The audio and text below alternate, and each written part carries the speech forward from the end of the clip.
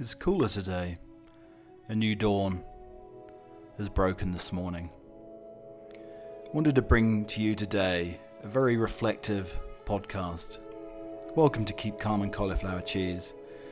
Keep calm and carry on was the mantra through World War II, where the Queen was learning to become the next monarch from her father, her dear father, King George VI, who unexpectedly became the king on the abdication of his brother Edward to Mary Wallace Simpson. It was a surprise. The Queen, or who was to become the Queen, Elizabeth, wasn't thought to be next in line to the throne. But things changed, and she was trained accordingly by her father's wishes. When he saw her off, when she was on her first official trip to Africa, still as the princess, he didn't expect at that time that a few weeks later that she would become queen. That was the last time she saw her father. Her father died at Sandringham on a February morning.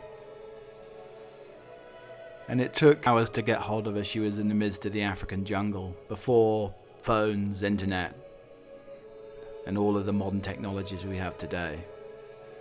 And from that moment, she became queen and had the sense of duty to carry on the reins that her father had passed to her. And ever since that day, in 1952, she had shown tremendous sense of duty and courageousness through difficult times, through changing times, changing attitudes, and right up until the end, on a dreary, dreek autumnal day in Scotland at Balmoral, she finally passed her last breath. And it's with great sadness to bring a different type of podcast to you today. A reflective podcast, but with a hint of the humour that she had, with the mischievousness, with the cheekiness that she had, that everybody who met her and talked to her has expressed. And that's what I'm hoping to do over these series of podcasts over the next couple of weeks. Just give a reflection and respect to the Queen's reign, but also the sense of Britishness, stoicness, and humour that she gave to us all. Queen Elizabeth came to the throne at the age of 25 and passed away at the age of 96, Britain's longest reigning and serving monarch, who has given steadfast and admirable advice to 15 prime ministers and 12 US presidents. She's the sort of person that could put people at ease, but even the most masculine and egotistical of some of these leaders were humbled in her presence. And that's the power, the duty, and the uniqueness of Queen Elizabeth, who, as Boris Johnson has named her, Elizabeth the Great, the passing of the second Elizabethan age, the first steadfast, raven-haired, Armada defeating queen. But this reign with Elizabeth II has been even more significant in many ways. But living in America for such a long time, the amount of people who've asked me about the Queen and what I thought of the Queen, if I knew the Queen, if I've met the Queen, all of the above.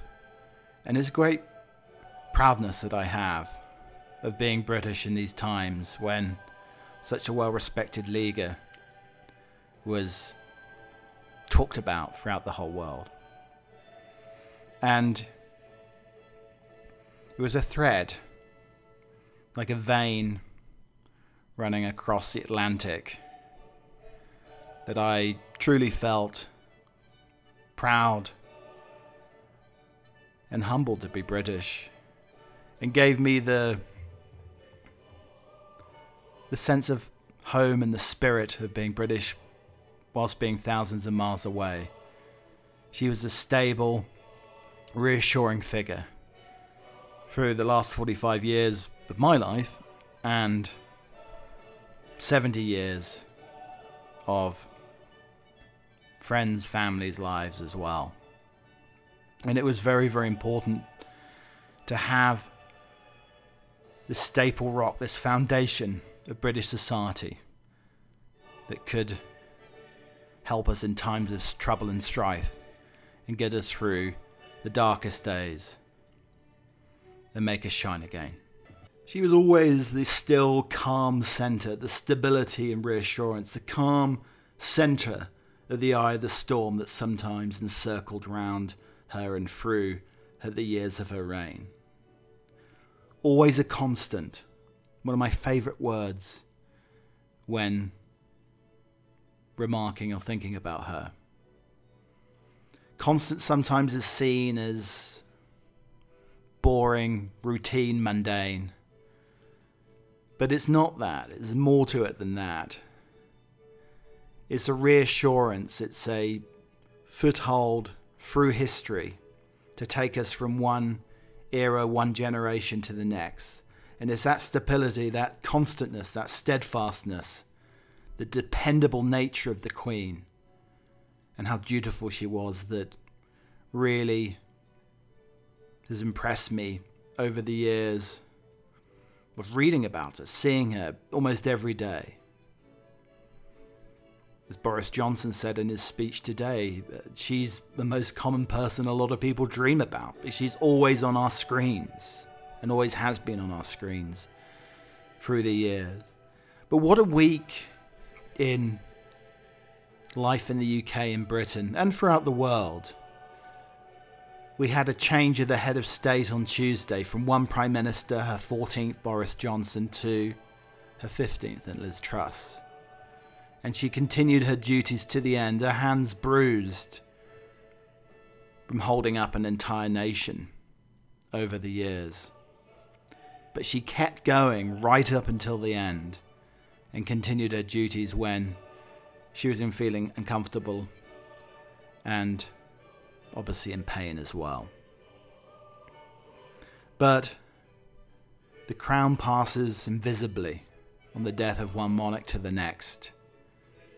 And this sort of reassurance, this transition, is very, very reassuring in itself. She was the best of British, the very spirit of Great Britain, dignity and spirit. And she carried out, as I said, her duties till the end. And upon this transition, the plan after her death, her fingerprints, the Queen's fingerprints are all over this transition, making a very, very smooth transition to becoming monarch for her son, King Charles. The Queen's deadpan humour was the hallmark of a monarch who could put people at ease. So shortly before her 88th birthday, at an otherwise routine reception at Buckingham Palace, the Queen broke into song as she was chatting with the soprano Laura Wright. She blurted out a snippet of Sing, the song composed by Gary Barlow for her Diamond Jubilee. The news spread over Twitter, not least because it contradicted the Queen's image of sombre propriety. But those who knew her best would have recalled that the Queen often entertained them by singing medleys of show tunes and her sister Margaret at the piano, or belted out songs while perched on a wooden box during a picnic in the Outer Hebrides. The longest serving monarch in British history was imbued with an unwavering sense of duty. Winston Churchill, her first Prime Minister, told his daughter Mary Soames he was impressed that she was always paid attention to whatever she was doing, and through her training gave her an understanding of the world and the role she would play in it. But the private Queen Lilibet, to her family, was more notable for her spontaneity. She had a great sense of humour, a gift of mimicry, sharp opinions, physical courage, and kind and generous spirit. From time to time we caught flashes of her mischievous streak, notably when a television audience of 900 million watched her do a surprise turn alongside James Bond, Daniel Craig's incarnation during the 2012 Olympics opening ceremony.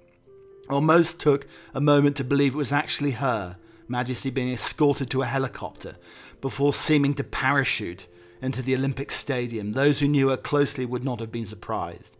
It is said that she in fact insisted on playing herself after Danny Boyle, the director, first suggested Dame Helen Mirren. In most official engagements, however, the Queen traditionally dour demeanour masked this mischievous side to preserve the dignity of her role. It was an instinct honed in childhood by a formidable paternal grandmother, Queen Mary, who felt it inappropriate for a monarch to smile in public. If the monarch was required to be serious and dutiful, Queen Elizabeth also required herself to be prepared. On the eve of the 40th year on the throne in 1992, I have a feeling that in the end, probably training is the answer to many great things. You can do a lot if you're properly trained, and I hope I have been. All of her prime ministers recognised how well prepared she was. Harold Wilson, the Labour Prime Minister, felt like an unprepared schoolboy after his first meeting with her. When he failed to answer her probing questions, he came to regard her as highly intelligent raconteur of the political scene. Luminaries who met her in confidential audiences, government officials, senior military officers, clergymen, diplomats and judges, learnt that because she stayed above politics, she could absorb information without a filter of ideology, and they relied on her to tell her what people really cared about. This is a great sense of irony, because it was assumed that the lofty perch of the monarchy made it impossible to understand the everyday concerns of commoners. In fact, over the decades of service, the Queen met thousands of people a year, never once seeming impatient or bored. How she achieves this will remain a great part of her mystique. One gets crafty after a while and learns how to save oneself, she cryptically remarked to Jacqueline Kennedy during the First Lady's visit to Buckingham Palace. Years later, one of the Queen's relatives asked her what she meant. I have a knack. As soon as I stop working, I just get into the car and switch off. The ability to compartmentalise developed at an early age when she would imagine herself as a pony. When somebody called her, she didn't answer right away. Record her cousin Lady Mary Clayton. She would then say, I couldn't answer you as a pony. During a state visit to Washington in 1991, Benedict Valentier, who oversaw the president's guest quarters, watched her standing alone before half a dozen engagements. At this she was looking inward, getting set, Valentier said. This is how she wound up her batteries. There was no chit-chat, but standing absolutely still and waiting, resting in herself. And before formal dinners, the Queen sometimes relaxed through her private secretary. Sir Philip Moore called this her tiara time. She had a kit with tools that she would use to decorate diamond tiaras by hooking up on a pearl or gemstone drops. She used also her sharpener, 2 parts debonair and 1 part gin with a cube of ice and lemon slice she enjoyed before lunch most days. Queen Elizabeth's training owed less to a standard educational curriculum than the influence of figures in her formative years. Her mother promoted discipline by encouraging her to record her impressions in a diary each night. It became a lifelong habit, like scrubbing your teeth, the Queen said. It's not really a diary like Queen Victoria's, you know, or as detailed as that. It's quite small. To overcome her shyness, her mother arranged role-playing exercises in which she would pretend to be the Archbishop of Canterbury or another distinguished figure. She impressed on a maxim, if you find somebody or somebody a bore, the fault lies in you, and demonstrated how to walk at a measured pace, as well as sit in a slight distance from the chair's back for hours, because the lady's back should never touch to the back of the chair. Elizabeth perfected a sturdy stance that she described to Susan Crosland, the wife of Anthony Crosland, the Foreign Secretary, by hitching her evening gown above her ankles and saying, always keep them parallel. Make sure your weight is evenly distributed. That's all there is to it. Her mother instilled a deeply held Christian faith, reading her Bible stories and drilling her on collects and psalms from the Book of Prayer. This played a vital role in how the Queen carried out her duties and coped with the ups and downs of personal life. She can take anything the world throws at her, said Lord Carey of Clifton, the former Archbishop of Canterbury. The governess taught Elizabeth the academic basics, which included an early appetite for current news events by reading the children's newspaper. Queen Mary injected rigour into the curriculum with the wonderful memory training of learning poetry by heart. For in an early Elizabeth was obliging, eager to do her best, and happiest when she was busy. Elizabeth's education intensified when her father took the throne, and she studied the intricacies of the British Constitution by Sir Henry Marten, painstakingly underlining and annotating the 3-volume work of constitutional scholar Sir William Anson. Marten also taught her to appraise both sides of the question, thus using her own judgment. Elizabeth's father had a singular place in her upbringing. Only he could tell her what it was like to be a monarch, what the challenges were and how best to meet them. She was brighter than George VI, who laboured to commit facts and figures to memory. She never misses a point, the writer Kenneth Rose says. You say something and you see the point has gone home before you've even finished the sentence. She watched with admiration her father struggle to overcome his stammer in his public speeches, and she noticed his diligence in jotting down ideas on a pad during meals, his steadfastness, she later said, had been her model. During long walks at Sandringham, Balmoral and Windsor, he gave her advice and shared his views on government and politics. She watched him reading his daily dispatch boxes, a habit she followed through her reign, except on Christmas and Easter. She even read them on weekends when she stayed at friends. During one of the Queen's visits, after she had a desk bound for the entire Saturday morning, one of her close friends, "Must you, ma'am?" In which the Queen replied, "I'm afraid if I missed once, I would never catch up again. It is not ma'am, it's ma'am," rhymes with jam. Behind the doggedness lay the light-hearted spirit. On her desk at Windsor Castle, she kept one of the Solar Queen statuettes popularised by her Diamond Jubilee. "It drives me mad," she told her cousin Lady Elizabeth Anson with a laugh. "The sun comes out and it goes click, click, click. I see myself waving to me." Her deadpan humour sometimes took a moment to register. In 2003, the Countess Airlie, her lady-in-waiting, celebrated the 70th at Annabel's in London, where the Queen was seated next to Robert Gascoigne Cecil, the 7th Marquess of Salisbury. The next day, the Queen had an engagement at the St Albans Cathedral, and she was being introduced to the dignitaries by the Dean of St Albans. He spotted Lord Salisbury and asked whether she knew him. "Oh yes," she said. "Rob and I were in a nightclub last night till 1:30. World leaders instantly relaxed in her presence. President Reagan and his wife Nancy arrived for breakfast on a terrace outside the Queen's bedroom at Windsor in 1982 to find American-style informality. Lined up on the table were boxes of cereal, recalled Nancy Reagan. "I said to Prince Charles, what do I do? Just help yourself," he said. Afterwards, the Queen and Reagan took their famous ride together through the Home Park. At one point, Reagan was waving to onlookers that she was worried that he might ride straight into the canal next to the Thames. Reagan described her as charming and observed she was in charge of that animal. She got engagingly down to earth. Her favourite activity during shooting parties was picking up the pheasants or grouse after they'd been brought down. While at a friend's shoot on a friend's estate, a wounded cock pheasant flew into the hedge straight at her, flapping and clawing, and knocked her down. There was blood on her clothing from the bird, and a detective standing nearby feared she'd been shot. He threw himself on top of her and began giving her mouth-to-mouth resuscitation. "I consider we got to know each other rather well," she said, and hired the man for a protection force. In even more sedate settings she could surprise. At a dinner given to John Wills, one of the guests watched as she opened up a handbag to remove a white suction cup and discreetly spit into it. The Queen then attached the cup to the underside of the table. The cup had a hook on it, and she attached her handbag to it. On another occasion, she invited American artist Frolic Weymouth to lunch in her private dining room at Windsor. To her amazement, not only did the Queen insist on serving him from the sideboard, she cleared the table, she stacked the plates, which we were never taught to do when we were growing up. The Queen was always attentive to her overnight guests at the palaces. At Balmoral, she would show them to their rooms where she selected books to their liking. Baroness Wilson of Rivler, the widow of Howard Wilson, fondly recalled that she put von vast donations in my room. She gave a lot of thought to the books and things that I would like. The Queen's physical courage was equally an unappreciated trait. While inspecting her yearlings at a field near the stable at Polkhampton in Berkshire, the 6 colts began galloping, rearing up and kicking out. Only the Queen and her trainee in boarding stayed in place, while their companions bolted.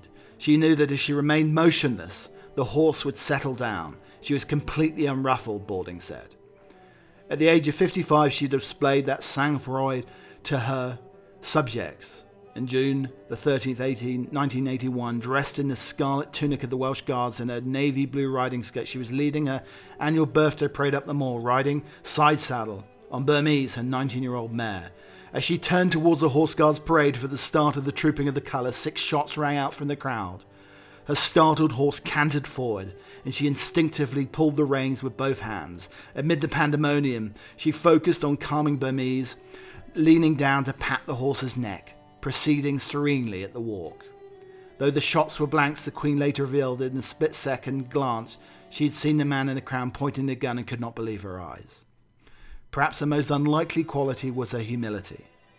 At a party at St James's Palace given by one of her cousins shortly before the wedding of Prince William and Kate Middleton, the Queen had made her way happily on her own without any attendants making introductions. It was her palace, yet she was merely another guest. She can uphold the identity of herself as Queen and still be humble, Margaret Rhodes said. Her inner modesty stops her from getting spoiled. There was plenty of pomp and protocol for formal occasions, but in private, when she would sidle into a room, as a private secretary put it, or slip into the background when somebody else was being celebrated, her unaffected humility gave the Queen a special grandeur. I just want to recount some of the words Boris Johnson put on Twitter and across the internet yesterday. He was the 14th Prime Minister, and they were beautifully written. This is our country's saddest day. In the hearts of every one of us, there is an ache at the passing of our Queen, a deep personal sense of loss, far more intense perhaps than we expected. In these first grim moments since the news, I know that millions and millions of people have been pausing whatever they've been doing to think about Queen Elizabeth, about the bright and shining light that has finally gone out. She seemed so timeless and so wonderful that I'm afraid we had come to believe, like children, that she would just go on and on. Wave after wave of grief is rolling across the world, from Balmoral, where our thoughts are with the royal family, and breaking far beyond this country and throughout the great commonwealth of nations that she so cherished and which cherished her in return. As is so natural with human beings, it's only when we face the reality of our loss that we truly understand what is gone. It is only really now that we grasp how much she meant for us, how much she did for us, how much she loved us. As we think of the void she leaves, we understand the vital role she played, selflessly and calmly embodying the continuity and unity across our country. We think of her deep wisdom and historical understanding, her seemingly inexhaustible but understated sense of duty. Relentless through her diary must have felt, she never once let it show to the tens of thousands of events, great and small, she brought her smile and her warmth and her gentle humour, and for unrivalled 70 years she spread the magic around her kingdom. This is our country's saddest day because she had a unique and simple power to make us happy. That is why we loved her. That is why we grieve for Elizabeth the Great, the longest serving and in many ways the finest monarch in our history. It is one of the best achievements that she not only modernised the constitutional monarchy, but produced an heir to the throne who will amply do justice to her legacy and those own sense of duty as best traditions of her mother and his country. Through our voices may still be choked with sadness, we can say with confidence the words not heard in this country for more than 7 decades. God save the King. Former British Prime Minister Theresa May, the Queen's 13th Prime Minister, was recounting in the House of Commons today how she was at a dinner party with the Queen in attendance. And there's all the delicious foods and feasting on all the different tables. And she decided to walk over and put some items on a plate. She put a single piece of cheese and other items. As she was walking back to her seat, the cheese toppled and in slow motion hit the floor. Theresa May was at that point flabbergasted, not knowing what to do, and in the urgent sense of the moment, leant down and picked up the piece of cheese, put it back on the plate, and took the plate back to the table where she propped it on the side of the table. And thinking that she got away with it, she looked up and realised Her Majesty the Queen had watched her single every move. From the moment she put the items on the plate to the cheese tumbling onto the floor, her picking it up and placing it back on the table. The Queen just smiled. There's going to be a different Keep Calm and Cauliflower Cheese over the next couple of weeks. And you'll definitely have to stay posted because I'll be posting new editions of the podcast when I feel and seem that it's appropriate to post new editions of the podcast. I have a love of history. I have a great love of my country. So I'm going to try to reflect that, from the research I'm doing and the thoughts that I have over the coming weeks. Because I think the conversation, the memory, is sometimes very, very important. Warm memories and the history and traditions and thinking about the past and the times that we spent together can have a restorative effect and make one feel better. So that's what I'm going to try to do on the editions of the podcast coming up. But this has been Keep Calm and Cauliflower Cheese. And I want to end today's edition with a poem. This is a beautiful piece of poetic work, and it brought a tear to my eye. Philip came to me today and said it was time to go. I looked at him and smiled and whispered, "I know." I then turned and looked behind me and seen I was asleep. All my family were around me. I could hear them weep. I gently touched each shoulder with Philip by my side. I turned away and walked with my angel guide. Philip held my hand as he led the way to a world where the kings and queens are monarchs every day. I was given a crown to wear, or a halo known by some. The difference is up there, they're worn by everyone. I felt a sense of peace, my reign had seen its end. 70 years I'd served my country as their people's friend. Thank you for the years, for all your time and love, and now I'm one of two again in our palace up above. Rest in peace, our Queen.